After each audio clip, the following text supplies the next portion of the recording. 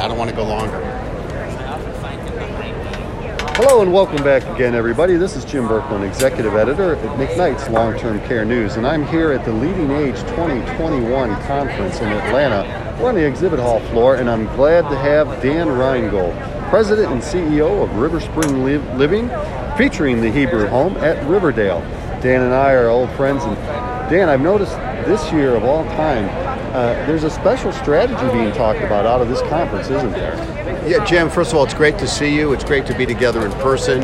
It's really great to be at the conference and seeing some old friends. So we're all grateful for that. You know, coming out of the pandemic seems to be a common theme. I think all of us in the long-term care field have shared really incredibly significant challenges that although this pandemic has touched all of us, I don't think anyone's gotten touched as much as long-term care. And what I'm hearing here at Leading Age is a very interesting initiative called openingdoors.org, or Opening Doors. And the concept is that they did some research and they found that twice as many people look favorably upon long-term care providers as not, which is reassuring. You wouldn't necessarily expect that right, sometimes. Not after the media, we were all in the crossfire of the media and the politicians. And so that was reassuring. And what they've done is they've taken that research and they've set it up into a variety of marketing and strategic and communication initiatives. And here's the thing that I think is really important for all of us in the field. We need to change the language that we're using around long-term care. For example, let's talk about, a community, not a facility or an institution. Let's talk about a field rather than an industry. People don't really want to send mom to an industry. I think they want to send them to a place that feels home-like. And so then also, let's get around using the phrase older adults. The days of seniors and elderly are long gone. What are your preferred terms then? My preferred term is an older adult. Okay. I'm 67. I guess I'm an older adult. But you know what? We're all getting older. Mm-hmm. And being older is a chapter in life. We're not young adults anymore. We're not middle-aged anymore. But we're not this other group. And that's the point. It's the other. We need to look at older adults as not being other. They are people who have more years behind them.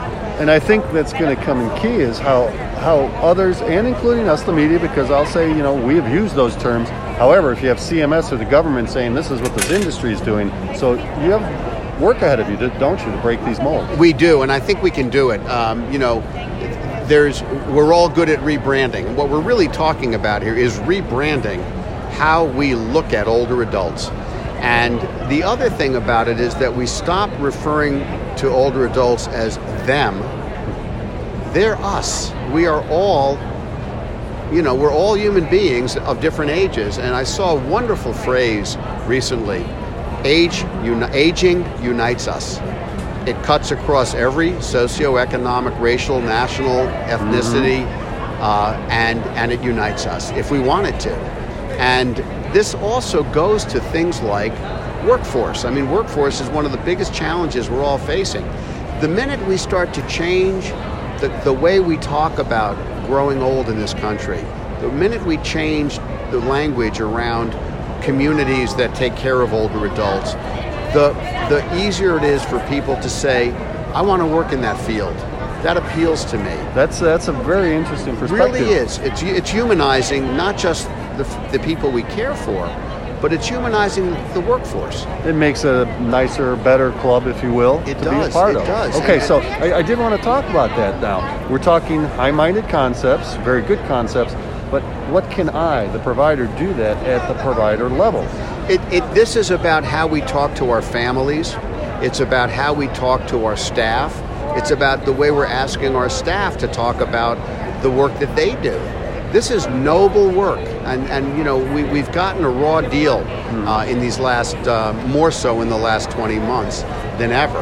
But it wasn't a great reputation going into it. We have a need and an obligation and a responsibility to change the way we not only talk about aging, but the way we treat aging. And so that's that's why bringing our workforce into this conversation, bringing the government into the conversation, bringing the media into the conversation is all part of the initiative that has to happen. And how do you see this playing out? I mean, could facilities actually have sort of speaking points and a reminder of terms? I can almost envision sheets of paper that say this. That's exactly right, Jim. We need a glossary. We need to have a glossary that might have 5 terms, not 100 terms, but community instead of facility or institution. Long-term care as opposed to nursing home. Us as opposed to them. Older adult rather than senior or elderly. And there's a few others. Not a lot. But if we can just all agree on those terms and begin to use them all the time. You see this in the various social issues that our society is confronting. Black Lives Matter, the Me Too movement. It's about sensitizing people to humanity, ultimately. And we need to do it as well with aging. And just so the folks know, this openingdoors.org is probably where they can go get tuned into more of this. Yeah, it's a great site, and you can see that it's an organic work in progress. But Leading Age has done an amazing job of pulling together in one location strategic ideas, communication ideas, marketing ideas. The research data is there to rely on. And as I said to Katie Sloan yesterday, it couldn't have come any sooner, and it couldn't have come any later. The timing of this is really critical, and really kudos to them for seeing and understanding that coming out of the pandemic, we need to go aggressively in changing the paradigm, as they say. Well, you've got the attention of the public and the media, if you will, maybe for some of the wrong reasons, but you can turn that to the benefit. And hearing you talk about Katie Sloan, I think of another past CEO of Leading Age. Really, doesn't it sound like Larry Minnick says, you've got to tell your story? Well, we had dinner with Larry Minnick last night, and he's one of my very dear friends. He's I love Larry, and he really set the foundation. I mean, he was the guy that came up with what was called the Class Act. It was the first voluntary attempt at creating a voluntary long-term care insurance plan, which we desperately need. And Larry has, talked about telling your story, and he's talked about, when he came to meet with my board, he talked about changing long-term care from, he used the metaphor of a zoo, of a cage versus the natural habitat. And if you think about it, that's what really all of us are doing. One of the things I want to say about this expo and conference is we've been away for 2 years, but my goodness, what innovation is coming out of that 2-year process. The technology, the architectural design, the interior design, the medical equipment that we're seeing, the artificial intelligence, and it's really incredible to see how much progress we've made during these 20, almost 2 years. There is no question. I can affirm that. Yeah. Our Technology Awards program recently finished up, and it may be necessity is a mother invention, something like that, but we've never seen more creative, and people have really been pushed on that. That's so, right. What we've been talking about, and kind of bring this to a summary, is that it really sounds like providers and operators need to take the offensive a little bit, and they have some good marching orders. Yep. Is that fair to say? That's right. And even as we refer to ourselves as operators and providers, we got to come up with new language for that. An operator in my mind sounds like a little nefarious. We don't want to be that. We want to be caregivers. We want to be communities.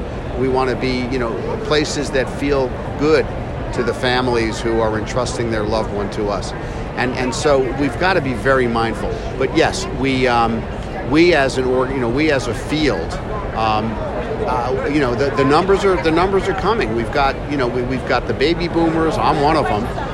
We know that we needed to change things up, and as you said, Jim, this pandemic has definitely speeded up that process, and good for that. That might be one of the good outcomes of the pandemic, is that we've really expedited the change and revolution in long-term care. And I think that really sums it up wonderfully. Dan, thank you so much for joining us, ladies and gentlemen. Dan Reingold, President and CEO of River Spring Living. Appreciate Jim, it. thanks for having me.